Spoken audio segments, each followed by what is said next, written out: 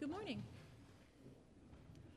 For this time of prayer, at one point near the end of my prayer, I want to invite you to join me in a thing called the God Be in My Head prayer, or the Sarum prayer. And this is a prayer that I've done before in different worship services, but mainly I remember doing it a lot at Passport while on staff. Every day in our morning devotion, before we did any kind of ministry, leading, serving, eating, drinking, walking, doing anything during our day, we would gather for a devotion and we would pray this prayer, dedicating our head, our eyes, our mouth, our hearts, and our hands, and each one of these parts to the service of God.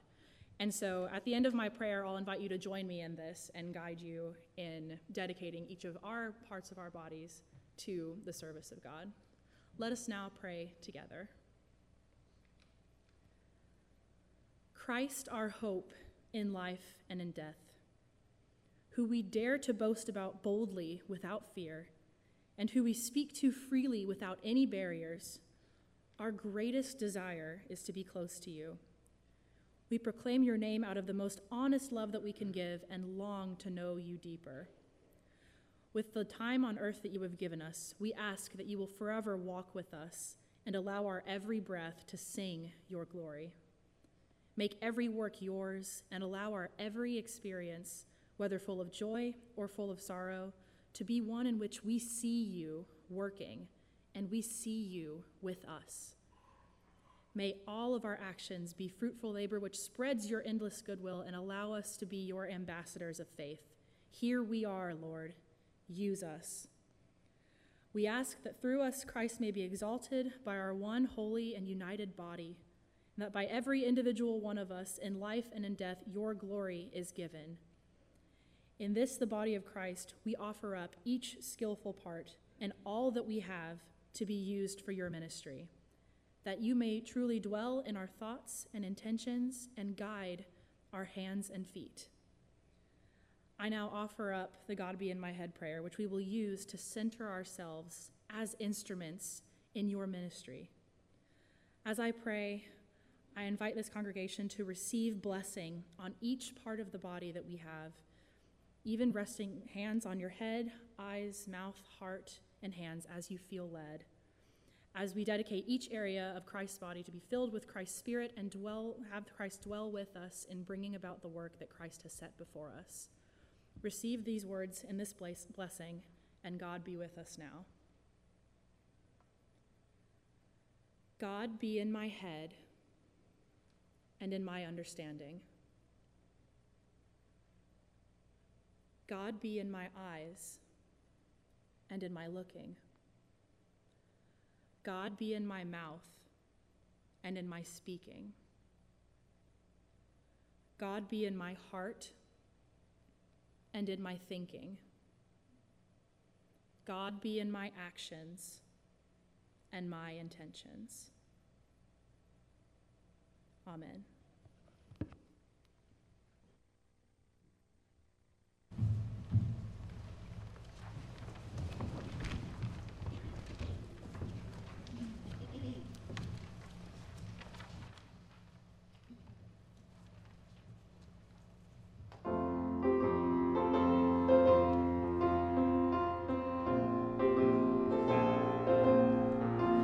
What is our hope in life and death?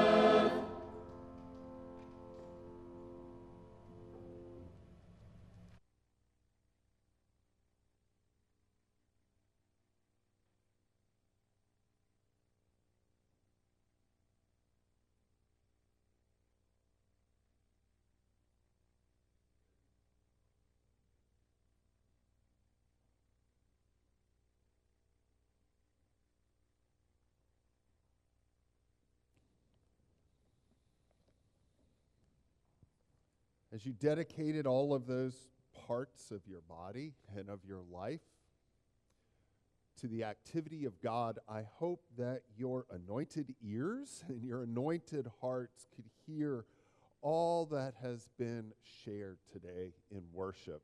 I was joking with those in the tech booth today that as we ran through the hymns that we sang together, and as I walked in and heard what the choir was going to be offering as an act of worship, I kind of wondered what was left to preach.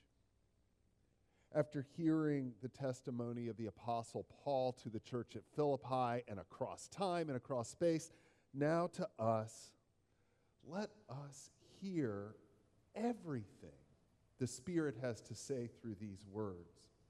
Because in many ways, they wrap divine arms around everything in us.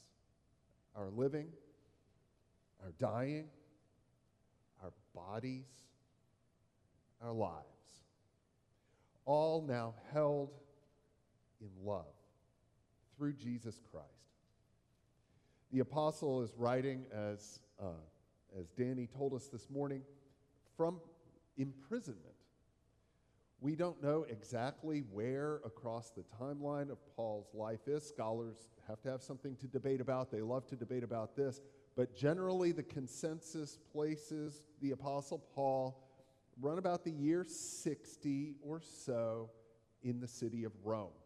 Several times in this letter, he references either the palace or the palace guard, and all the way at the end, there's an astounding little throwaway statement that he makes. He says, "Greet all of God's people in Jesus Christ. The brothers, the sisters who are with me send greetings. All God's people send you greetings, especially those who belong to Caesar's household." Wait, what? Caesar?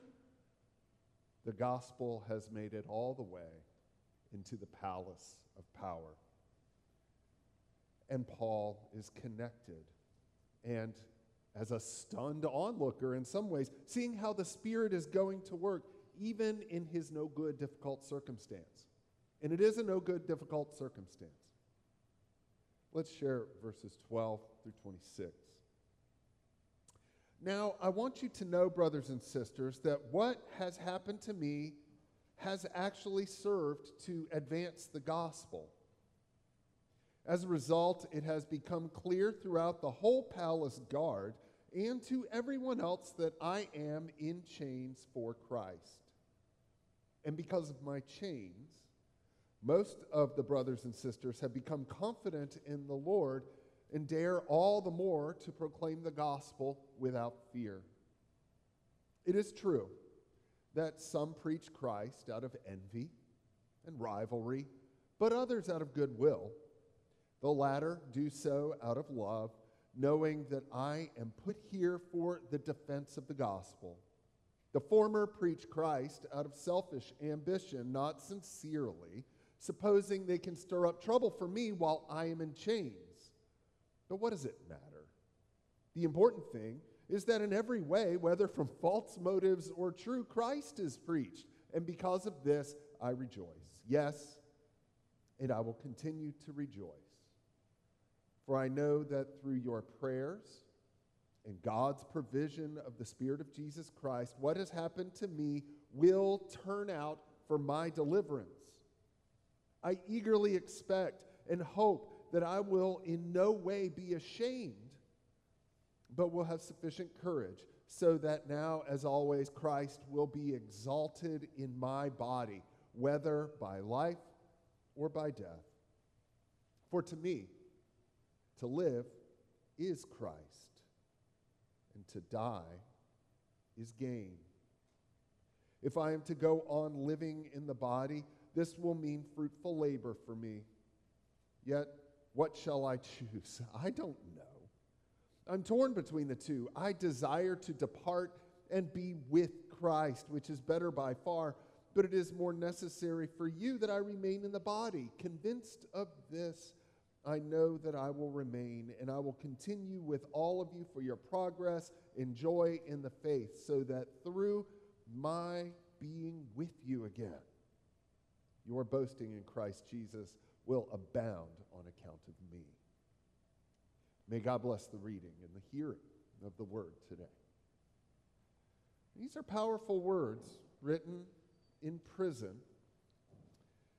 words that go beneath our superficial tendency to want to make lemonade whenever life gives us lemons. And while some of us are just more naturally positive and others of us tend to see the dirty underside of all of our experiences, there is a vision that pierces through the apostle's own perspective into his own life and into the affairs of his world that sees beyond the simple categories of prosperity or adversity. The Apostle Paul, in both, sees the work of God. Reading these words this week took me back to Orange County Correctional Center, where a few years ago, when our church was leading in worship one evening, I looked out and saw a familiar face that I could not place. And he was worshiping there in the midst of the population. And I could see him, and I could see him making eye contact with me, and his eyes opened a bit more, and mine opened a bit more, but it was that awkward, I know who you are, but I can't remember where, and I'm not going to be the first to embarrass myself. At any rate, as we made our way through the service, as I talked a little bit and gave my own testimony about how God was working in my life, I mentioned that years ago I lived in Smithfield, and at the end of Smithfield, North Carolina. And as the service concluded, this man came up to me and he said, "You said you used to live in Smithfield." He said, "I did too." And then all of my memories started sort of reassembling in my head, and I remembered, that's the guy who owned the coffee shop downtown and ran it, and I'd see him every single morning. But that was a side hustle for him. It was an investment because his paying job and most of his work was really as a financial advisor. And then I remembered the punchline, why he was in prison. That for a season during the Great Recession, his face and his name were plastered all over the local news because he had become over-invested and over-leveraged in some of his own money-making efforts. He had bought some houses that he was going to be renting out. He had this business to run and everything else. So he started borrowing from the investments that belonged to his clients. Started out small, as embezzlement almost always does, and then eventually became large wholesale appropriation of people's accounts just to stay above water. He was caught. He was tried. He was found guilty, and he was given a 10-year sentence in the North Carolina prison system. Humiliating experience for a citizen and a church member at one of the downtown churches, a person of note, a citizen of note, known and loved by so many. And as he receded from daily life in Smithfield, so did his memory for me. But gosh, what was it like now, 7 years into his sentence, for me to be in the same prison as he was currently incarcerated? And he found me. And he talked a little bit about his experience, and we talked about the coffee shop. We talked about how his family was doing. And then he made a comment. He said, "You know, I in no way wanted this to happen, but I cannot deny that God has worked through this experience for me.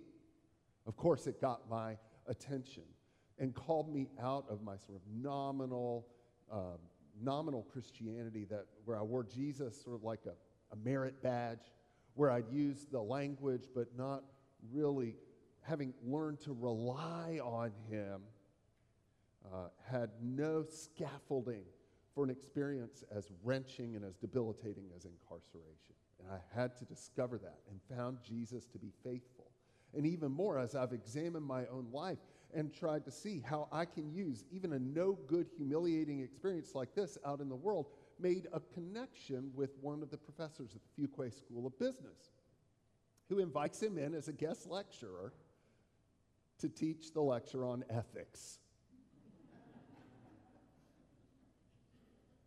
And he excitedly told me all about his PowerPoint presentation where he talks about the ethical standards by which those in this profession have to abide in order to stay not just above the law, but to take the very best care of their clients that they can.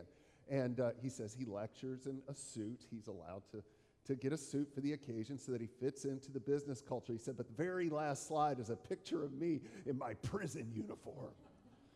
They say, if you don't do this right, there are consequences. I hope you can hear, even as I tell the story, not only the joy with which he expressed God's activity in his no good circumstance, a circumstance that, if given the choice, he would roll back in a minute. But even more, how this moves deeper than simply superficially looking for a way to convert the lemons of his life to lemonade. It didn't shorten his prison sentence. It would not get him his license back. He would be severely impoverished, not just because he hadn't been earning across his time except for the prison wage, which is peanuts, but then also all of the civil litigation that came. He's lost everything. He's not going to gain it back just by doing good things now. This speaks of a different sort of conversion, of a life that moves from being profoundly self-centered to being Christ-centered.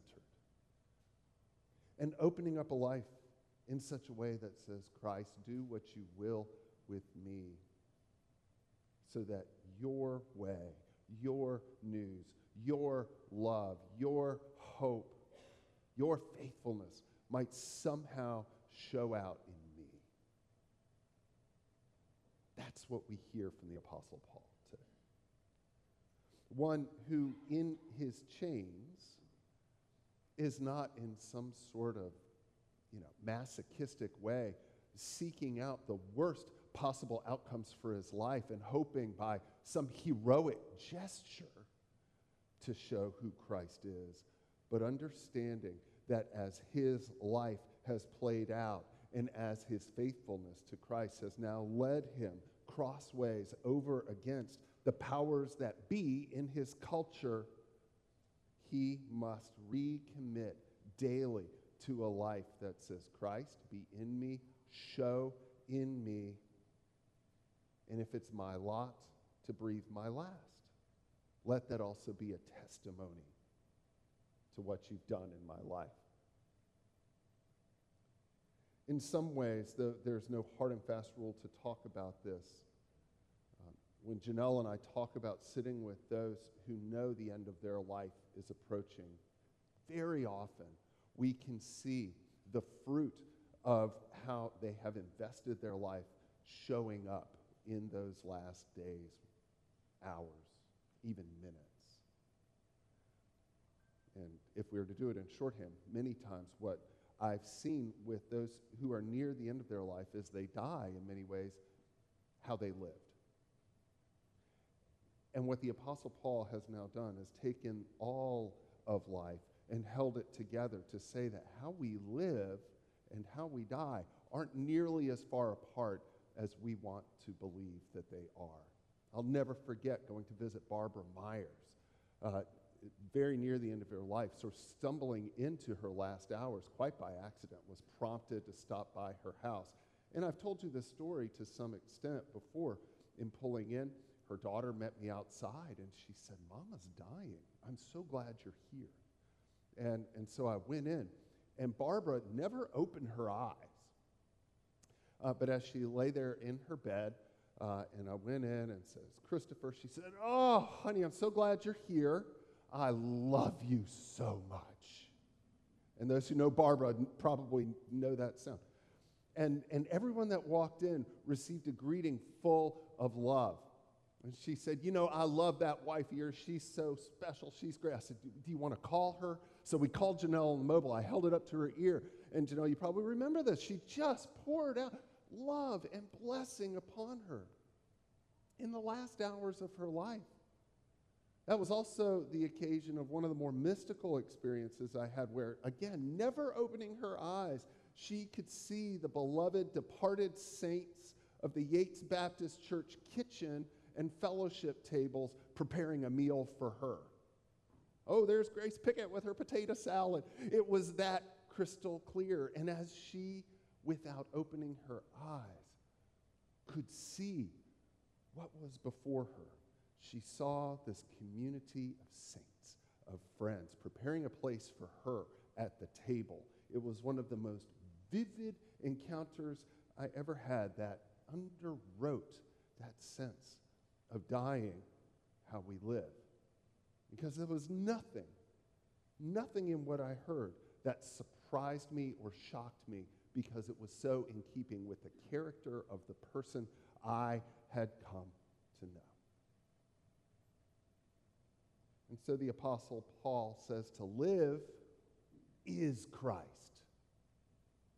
To die is gain. And we might be tempted in our contemporary church culture to put it on a mug, to put it on a t-shirt, to tweet it. And it sounds like a great life motto in a lot of ways. But we have to remember that the apostle is now speaking these words where they are with crystal clarity confronting his life. We believe he's in Rome. He's likely facing the prospect of his own execution at the hands of the empire.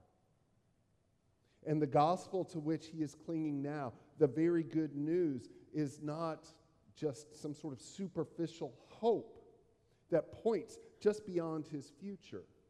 He's using the present tense. As I live, to live is Christ. To die is gain. And the fullness of his life is now wrapped up in this incredible awareness of Christ's presence and activity in his circumstance. And in many ways, that is the good news. That we don't live our lives in some way simply banking away on some future hope. But even when times become hard, maybe especially, we discover that our suffering and our pain is redeemed in the loving hands of a God who shares that pain, who shares that difficulty.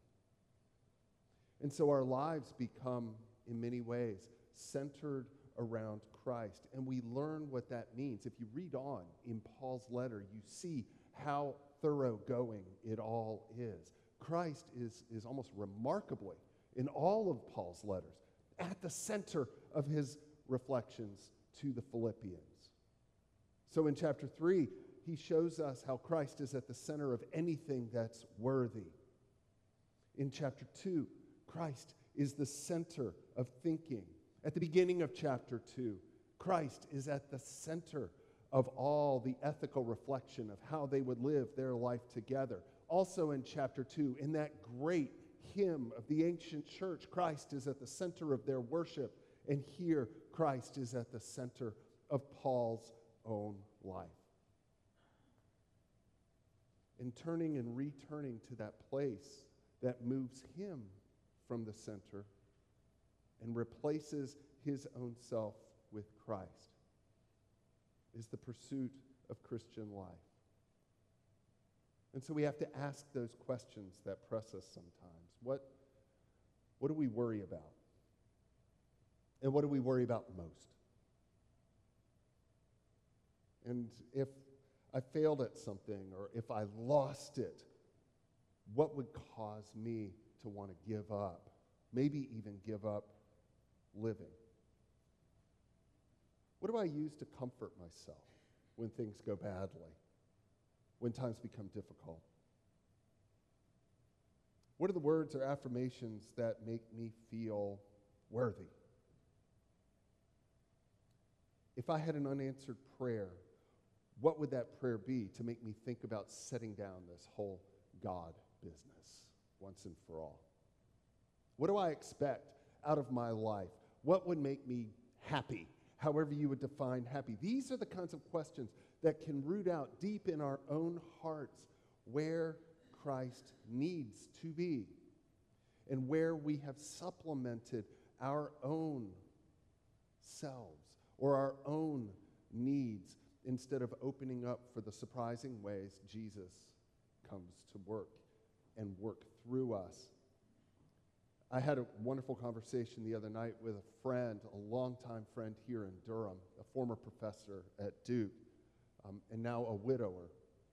And for the last 10, 15 years, he has been almost entirely invested in her care.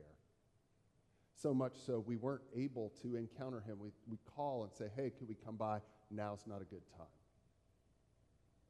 10, 15 years. It was a long, long time.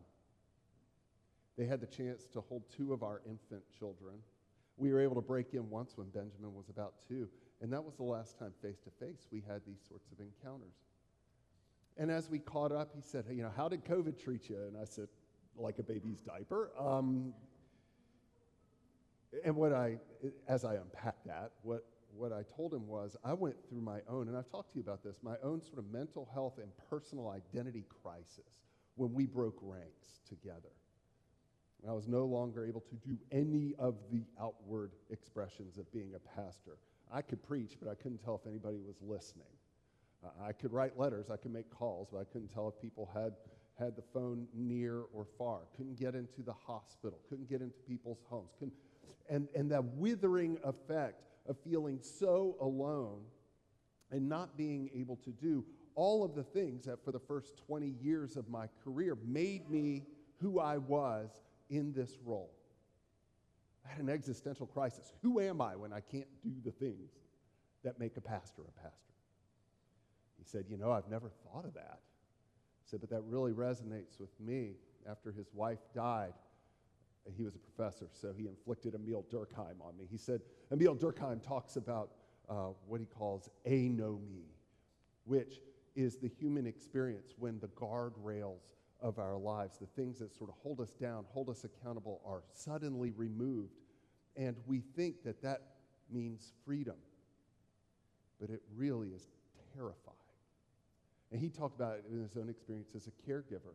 After you build this rhythm and the sort of intimacy that comes of being a caregiver to someone else for so long, when one day that ceases, he says, I just lost my mind. It scared me to death. And the most unsympathetic people say, oh, well, now you have all this time. But you all know, if you've walked that way, you would trade everything for one more minute of time like that. And we were also able to share how, as we began to identify those places where we sought in ourselves the sort of worthiness, the sort of affirmation that came either me from my vocation or with him as a caregiver, that there was now space for Christ to enter in and to breathe new life and new hope into us, that we might find fruitful ways of telling even our painful story to testify to God's faithfulness. And so for us, as we examine ourselves inwardly and find those places where we try to provide our own comfort or our own approval or seek our own control or our own power, ultimately it is likely that life is going to break us of those things. And we'll need to find our approval, our control, our power, our comfort somewhere else. And it comes, says the gospel, from a relationship. Not a relationship that's formed at the end of our days, but a relationship that is cultivated in the living of our lives so that we might experience fullness in this life and assurance in the next. The amazing good news of Jesus Christ is that God in Christ has entered into our experience, into our lives, inhabited a body like ours, and has shared the fullness of it, even death. And in living his life in faithfulness to God, God has vindicated the way of Jesus by raising him to new life. And that is something in which we can share also. The empathy of God is such an astounding thing to imagine. You may remember, how many years ago now, when Mitch Albom wrote Tuesdays with Morrie, a wonderful book about a man returning to a professor from his student days who was dying from ALS. And as he asked his professor, Morrie, about the experience of his own suffering, he wrote these words, "It's hard to explain, Mitch. Now that I'm suffering, I feel closer to people who suffer than I ever did before. The other night on TV, I saw people in Bosnia running across the street, getting fired on, killed, innocent victims, and I just started to cry. I feel their anguish as if it were my own. I don't know any of these people, but how can I put this? I'm almost drawn to them." That's a picture in our experience of what we try to proclaim each and every week about what God has done in Jesus Christ, in his living and in his dying.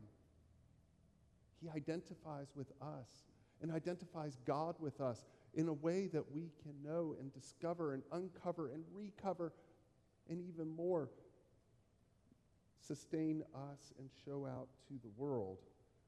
Not a sort of false stoicism or heroic risk-taking, but instead a peace that passes understanding, that says, like Paul did, if I live to the Lord. And if I die to the Lord. So that living or dying, I am the Lord's. For us, I'll encourage you this week, in response to this, to examine yourself again. Not because there's some pass-fail test at the end of your life, but because right now, the tests of your life have the opportunity to show forth a new way that Christ has shown faithfulness to you. It'll be different for each and every one of you.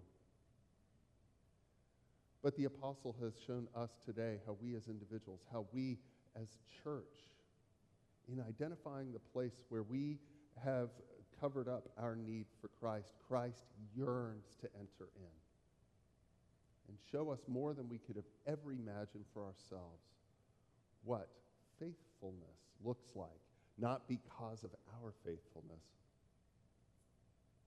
but because God is faithful. Let those words go with you into this good day. Thanks be to God.